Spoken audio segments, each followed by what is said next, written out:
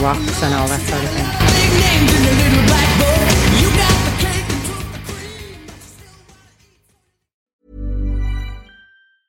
Hiring for your small business? If you're not looking for professionals on LinkedIn, you're looking in the wrong place. That's like looking for your car keys in a fish tank. LinkedIn helps you hire professionals you can't find anywhere else, even those who aren't actively searching for a new job but might be open to the perfect role. In a given month, over 70% of LinkedIn users don't even visit other leading job sites. So start looking in the right place. With LinkedIn, you can hire professionals like a professional. Post your free job on linkedin.com/people today. Welcome to the latest edition of the Mick Wall podcast. I've been a bit spotty lately. Haven't been able to keep these things going with the regularity that I should. That is partly an equipment failure. The last time John Houghton and I tried to do a pod, we realised there was something wrong. And although I think I know what it is, buying the new equipment is not something I've been able to get around to yet. Mainly because I've been so busy doing other things. There are currently 6 different book projects underway in various stages of early days, crazy days, and oh fuck. The one I want to talk about today, though, is the one that means the most to me right now, which is Down and Out in London and LA. This is my own privately published, limited edition, signed book, which is a collection of stories by me, obviously. Are they to do with rock stars and rock and roll? No. There is the occasional rock star in there because that's just my life.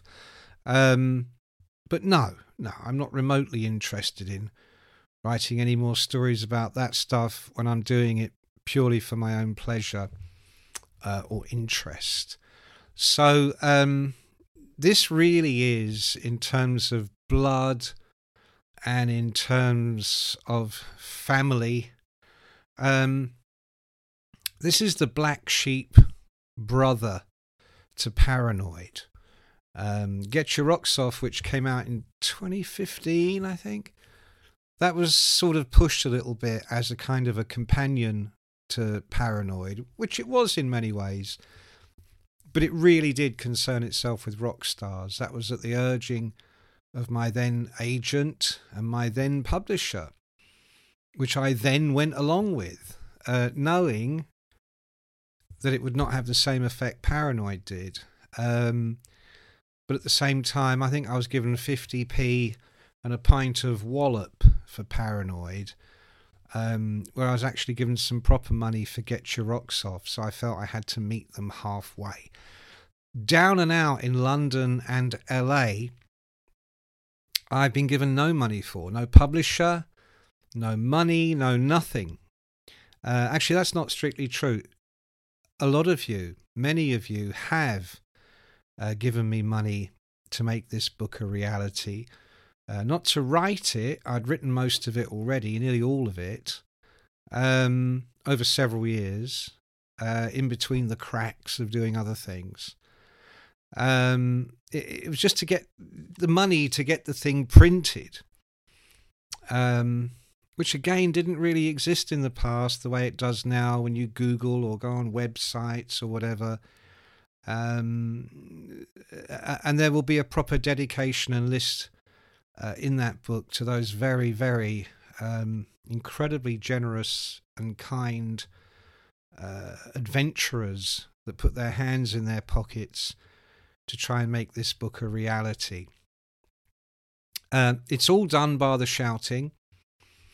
I got told at the last minute that there were supply issues, meaning a lot of the materials, because I wanted it recycled paper and all that kind of gubbins. We do not want to talk about why there are supply issues. We all know why there are supply issues. Thank you, Brexit. Nothing to do with COVID or the war or anything. Purely Brexit. But they're now on the way. So I'm going to talk about the book today, try and explain a little more really about what it is, where it came from, and what you can expect. I'm also going to maybe read a couple of extracts from it, purely randomly. I've got it on the computer screen here. It'll be like Russian roulette. I will literally just roll the dice and speed scroll, and wherever it lands, I'll read from that story. But first of all, what is it? This is me. This is the writer I always hoped to be or wanted to be as far back as I can remember. What kept me so long were two things. Number one, I just couldn't manage. I tried so many times over the years to try and write something that wasn't a review of a band or a record or an interview. And every time I did, it came out the way everybody's kind of goes at this comes out. Just horrible. Amateurish. Trying too hard. Trying to be like a writer. Writing a story. A short story. I mean, ugh. William Burroughs once described his early work as being so terrifyingly, disappointing and awful that he wanted to get the pages all torn up and buried in a hole in the ground. And that's where these things deserve to be. I don't know if it's like this for everyone. Nothing is like anything for everyone. But for a lot of people, me included, it's a case of just having to kind of live through that shit to get to be able to get to a point where finally what you do, it may embarrass others and others may decide it's the most appalling nonsense, but you're happy with it. And that's as good as it can get. Once you're happy with it, it doesn't matter what anybody else thinks. It really, really doesn't. And it just took me that long. I kind of first got there with Paranoid, and Paranoid was written, oh my God, in 1998. So what is that? Nearly 14 years ago. No, what the fuck am I talking about? 1990? No, 24 years ago. God almighty. A lot of these stories were written over the last sort of 15 years. Here, there and everywhere. And I have here and there, because you look back and for the sake of changing a word here and there, or trimming something, or just a real quick second look, it just makes it what it needs to be now. But there really hasn't been any rewriting. No one's read it. No one's edited it. There will be mistakes. I've got my great friend Maureen Rice, who is an absolutely superb professional editor. She's giving it the once over just for typos and obvious stuff. But the fact is, it's riddled with, as it were, mistakes, because a lot of it's written in vernacular. A lot of it is written in a way that isn't meant to be accurate or mistake-free. I quite enjoy mistakes. Most of my mistakes are deliberate. What I've asked Maureen to do is see if she can spot any mistakes that aren't deliberate, and maybe we'll fix that. Maybe we won't. I actually don't really think it's important. If you look at the early, what they used to call chap books that Charles Bukowski did, for instance, it's all mistakes, but that doesn't stop them being beautiful objets in their own right. In fact, if anything, it kind of enhances the work. It brings you as a reader more into the room. And it is very much part of the aesthetic, which is not to demonstrate what a great writer you are, but to try and eliminate that filter to the point where you're trying to get much closer to what the actual feeling was when you were writing.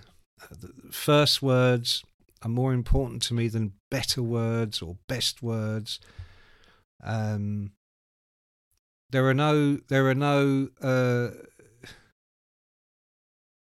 no intention here to do something that people will go, oh my Lord, have you read? Oh, he's such a wonderful stylist, incredible. No, it isn't that. It isn't that. It's I think the twin paths that led me here in terms of the writing. Paranoid, which was the first time I was able to demonstrate to myself at least that these miniature 1-inch thoughts and ideas that I would put down had some interest for readers beyond that, for anybody other than myself.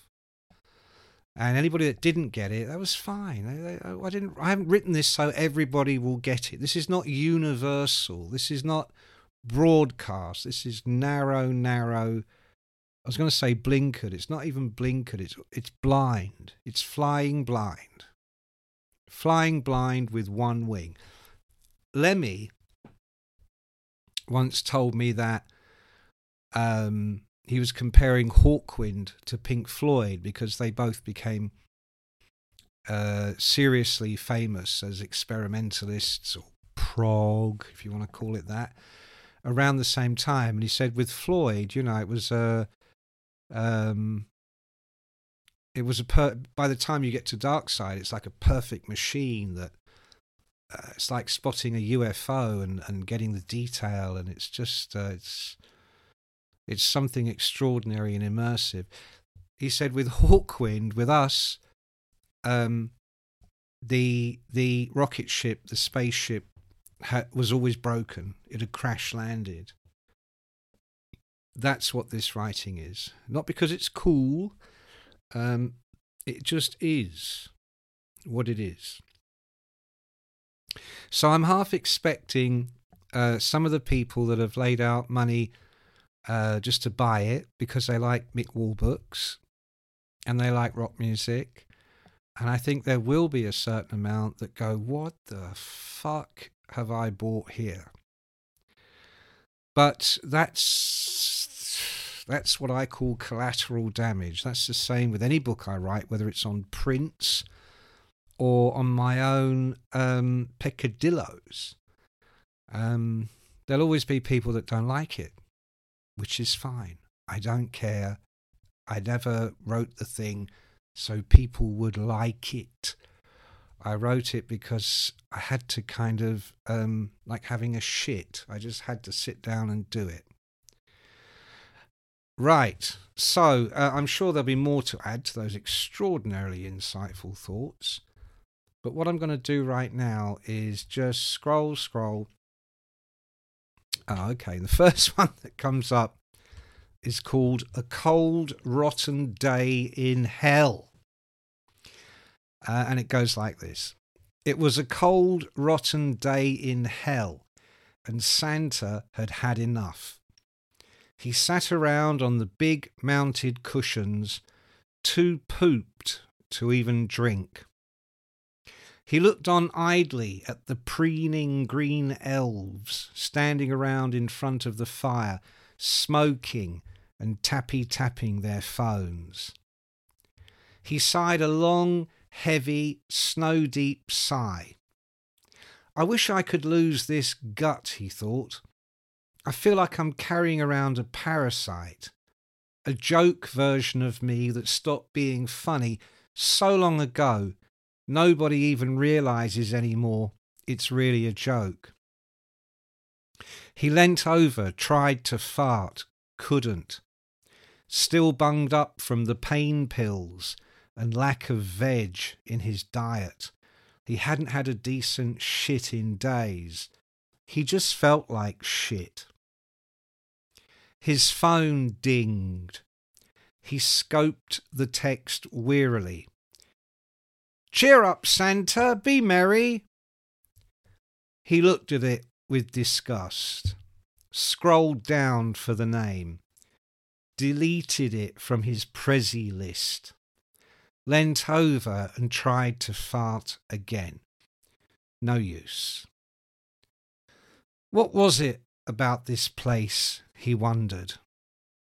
Their reliance on fairy tales, their refusal to do without the sugar coating, their cheap laughs and famished ha-ha-ha's. He wondered about Jesus. He hadn't seen him in ages. Once was, he was always around this time of year. You couldn't avoid him. Now he'd checked out like the rest of them. Santa wished he could do the same, but he wasn't allowed. Against the rules. No chance. Fuck it. So there's that. And I'll read another one. I can tell you really enjoyed that one. I'm going to scroll. Scroll.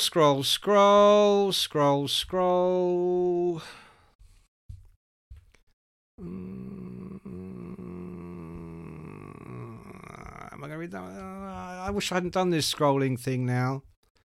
Hang on, I'll find something that's a bit... Oh my God. Okay, here we go. Oh no, I can't read that.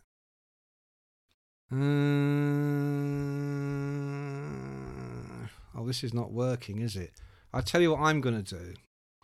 I'm going to pause and find a good one. All right, this will do. This is called Xmas Morn Hollygood. It was Christmas morning in Hollywood. When Nikolai awoke, he was pleased to find himself so far from home. London was awful this time of year. He always thought so anyway. Too cold, grey, too dreary, way too much emphasis on Christmas and la-di-da. Fucking painful, man. He got up and drew back the curtains and looked out on the pool. It was already hot out there and crowded. Another day at the Sunset Marquee, baby, and the smog was already burning away over the hills. He picked up the phone and dialed room service, ordered breakfast, then jumped in the shower. No presents to unwrap, nowhere special to be, only the sun and all the shops open. This was the life.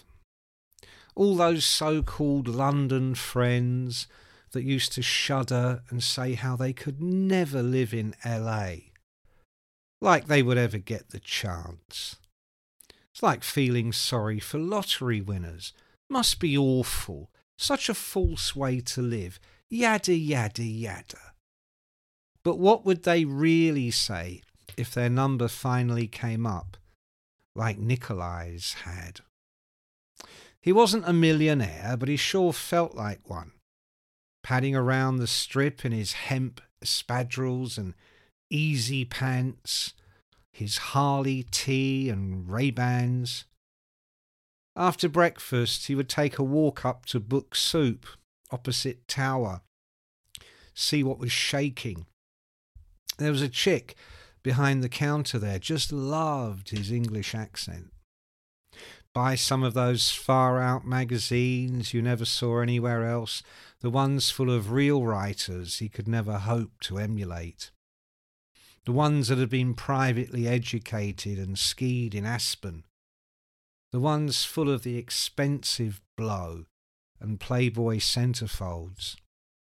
Not like him, making it all up as he went along. Then across the street to Tower, load up on CDs that cost half what they did back home. Home. Not where his heart was. Lucky, lucky Nikolai. LA was where his heart lay now. Home was for someone else in some other place and time. No going back now, baby. He was on his way, big time. First, though, a little weed and a dip in the pool.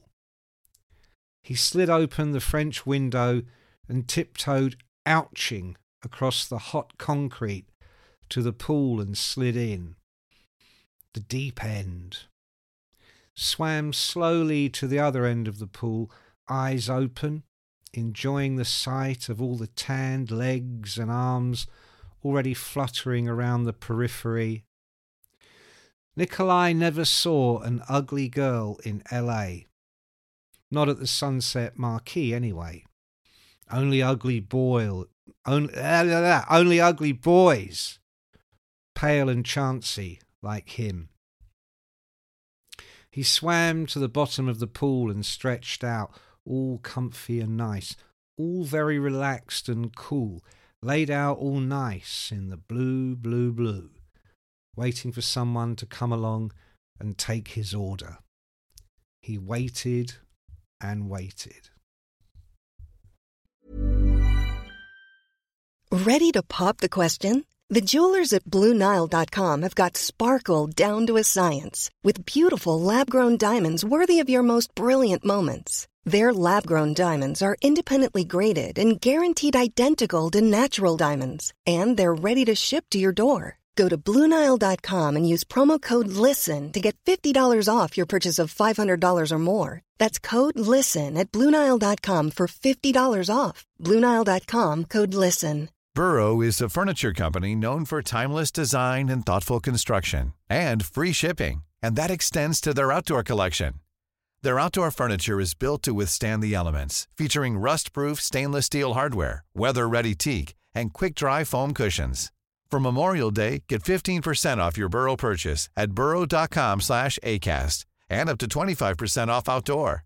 That's up to 25% off outdoor furniture at burrow.com/ACAST. Okay, I'm going to try and find another one, if I can. I'm looking for the shorter ones, which you would imagine would be easy, as most of them are pretty short. Okay, here's one. Lammas Park. This is called Lammas Park. And it goes like this. Listening to the TV, watching the radio, everyone talking of the meltdown. One of the lowest times for me was the winter before I started for Kerrang, shacked up with an alcoholic speed freak in Chiswick whose love I never got, still saved for my older, much more exciting predecessor. She had recently enrolled at St. Martin's as a mature student studying fine art. Oh yeah.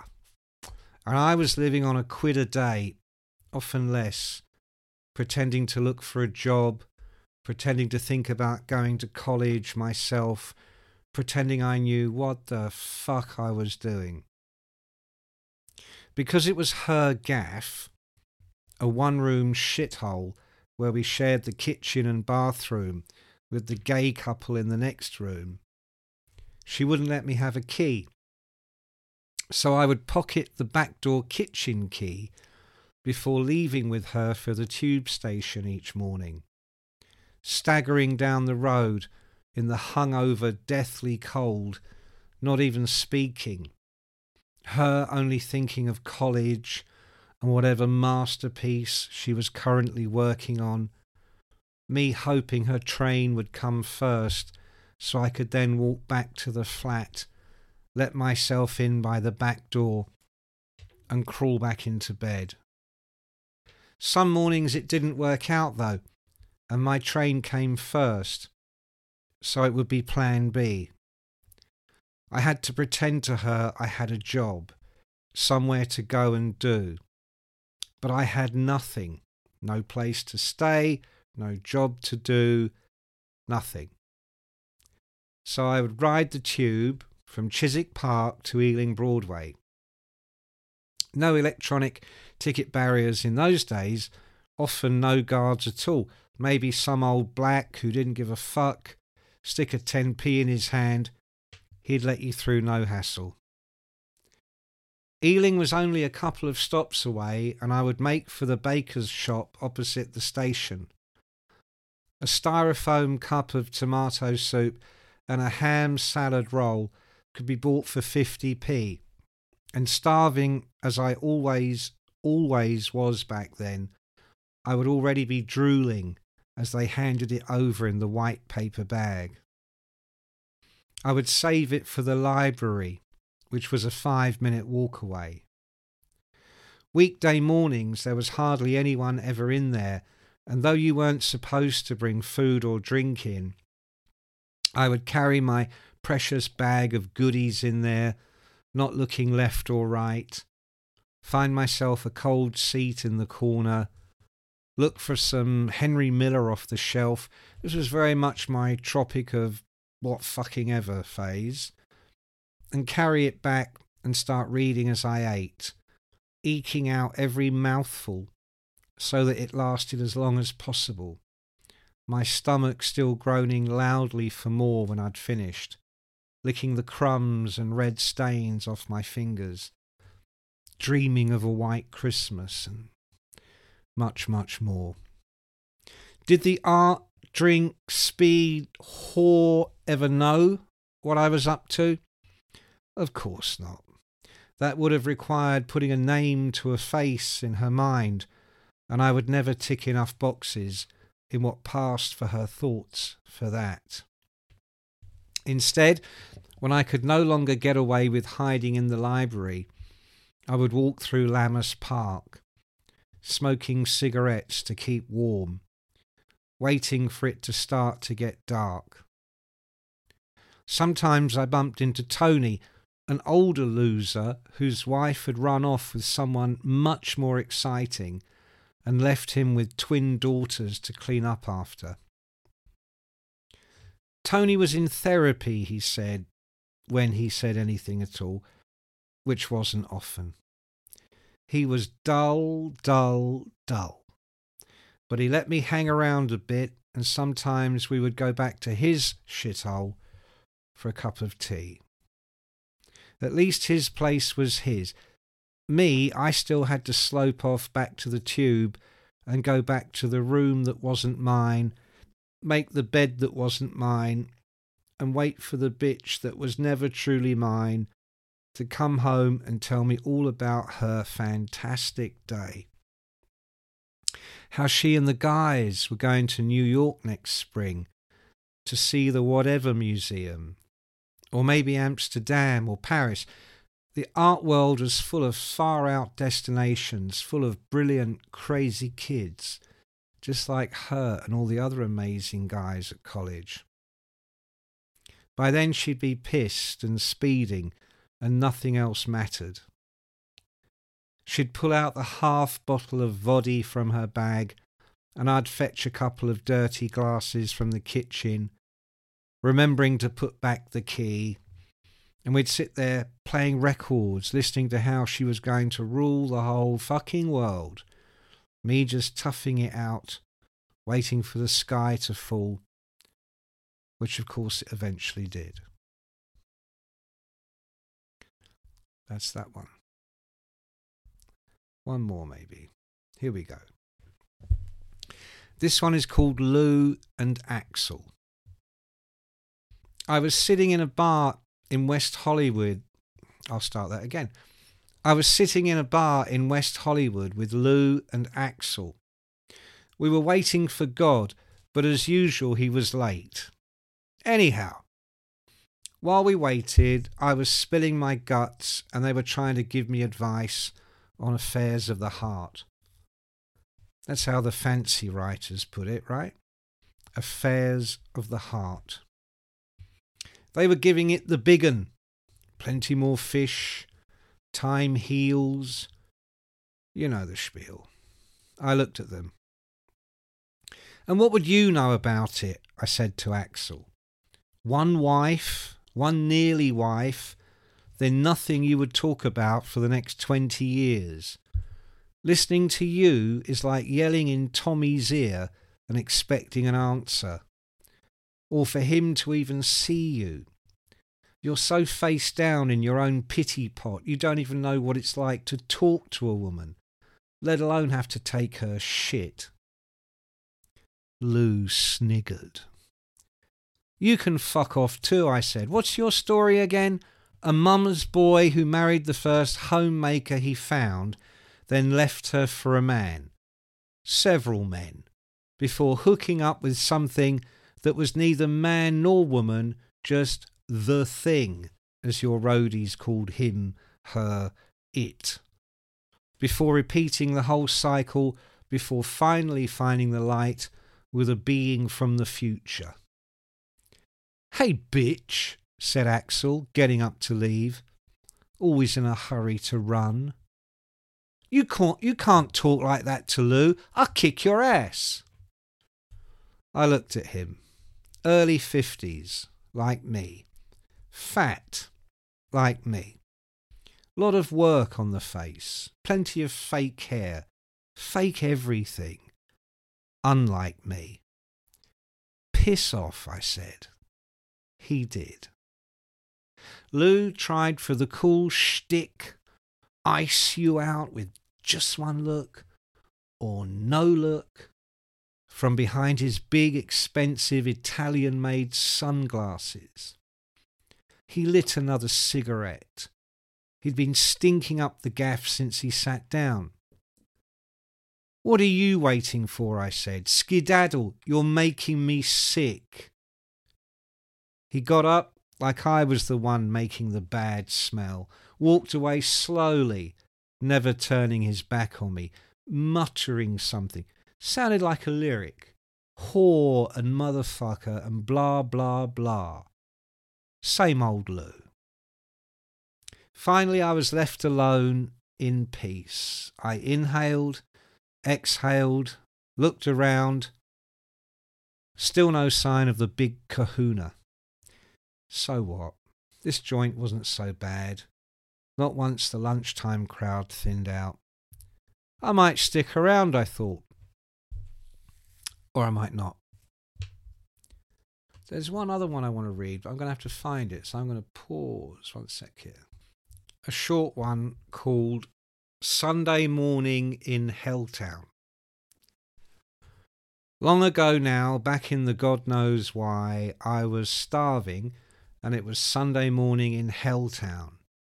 In the days when not even the pubs were open, let alone garages and, don't joke, shops. I had 50p in my pocket. Nowhere to go, nothing to do, nothing ever. You never got used to it, which is what wore you down. You never saw a good side. There wasn't any. You just kept on walking, holding your thin market jacket tight against the wind and the shadows, even on the sunny side of the street, waiting for death, knowing life had not yet really begun.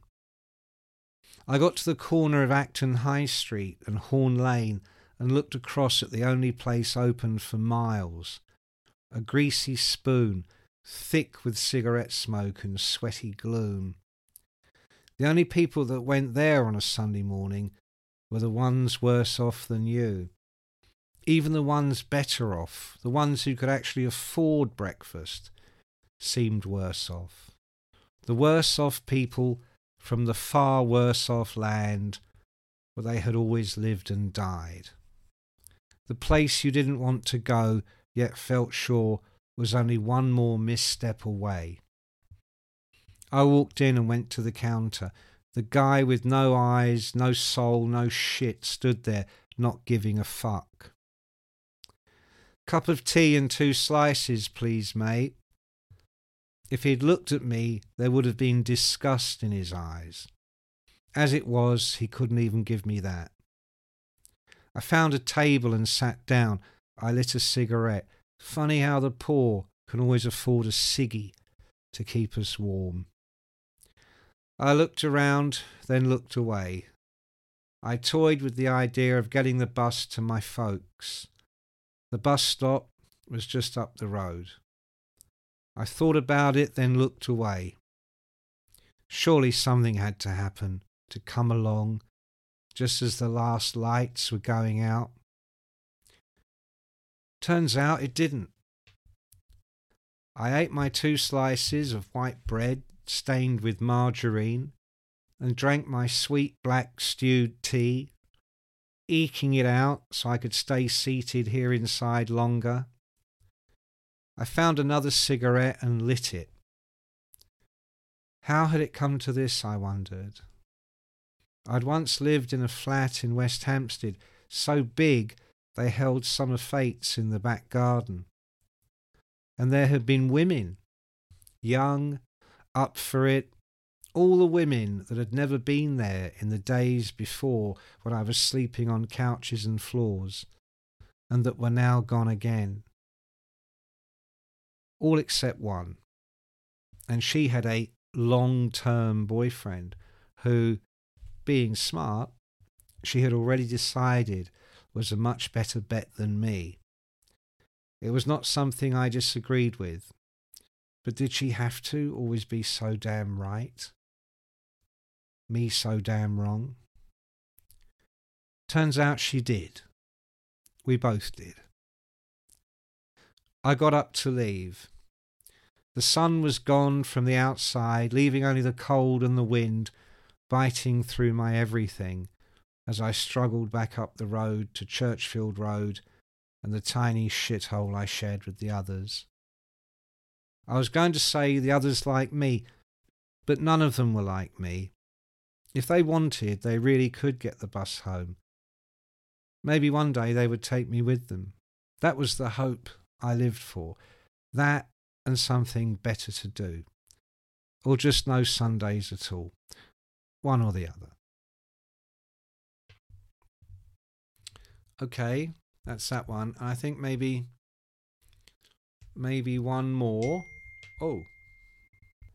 One last quick one because I've got to go. Where you been, baby? It was 27 years later. 27 fucking years. What happened? I'd thrown it all away. Walked out the door not knowing I wasn't coming back. Then the bust at the airport in '96 that killed my US visa. Unless I shelled out the big bucks, and I didn't have any big bucks, not for years.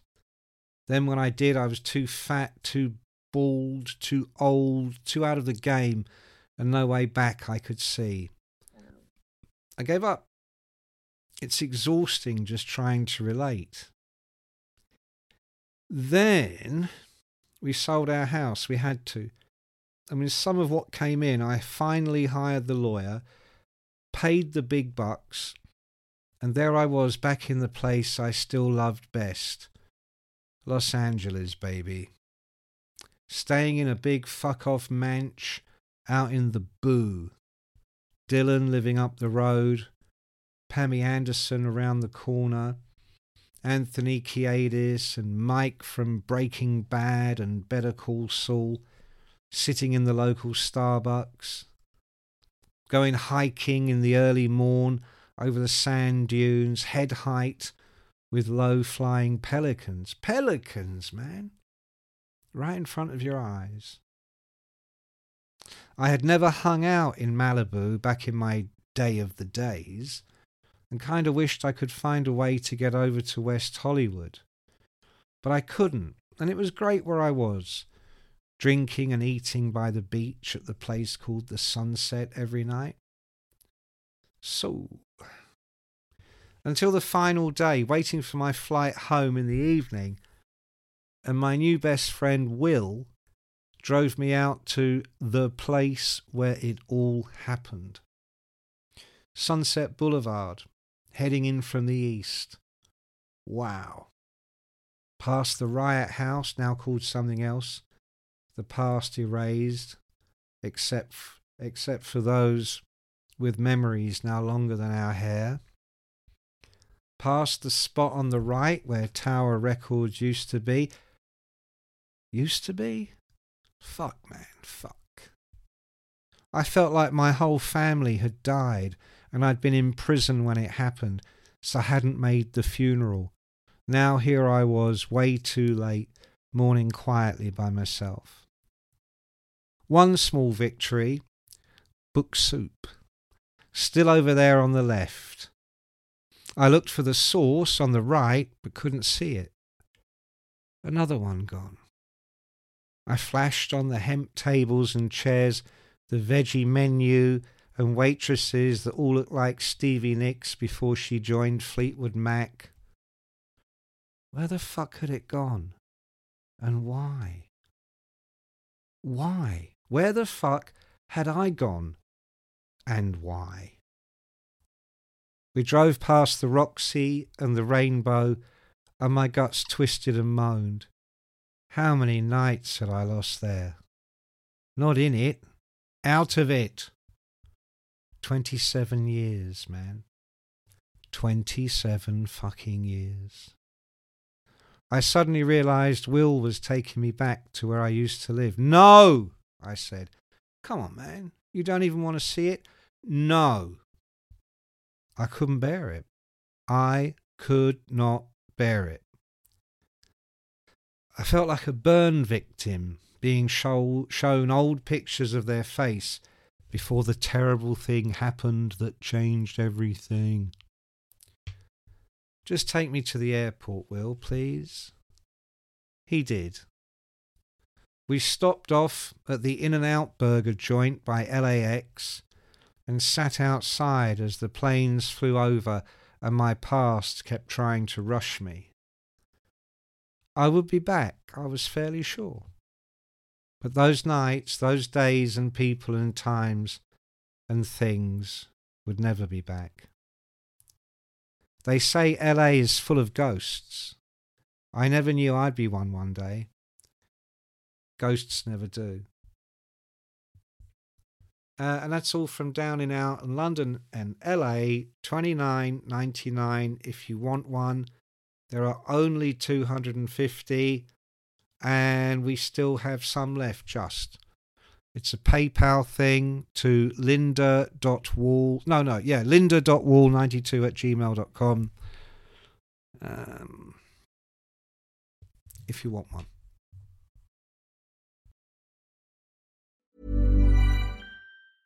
Planning for your next trip?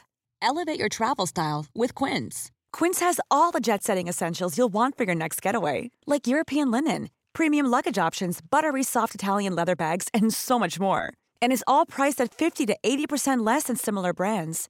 Plus, Quince only works with factories that use safe and ethical manufacturing practices. Pack your bags with high-quality essentials you'll be wearing for vacations to come with Quince. Go to quince.com/pack for free shipping and 365-day returns.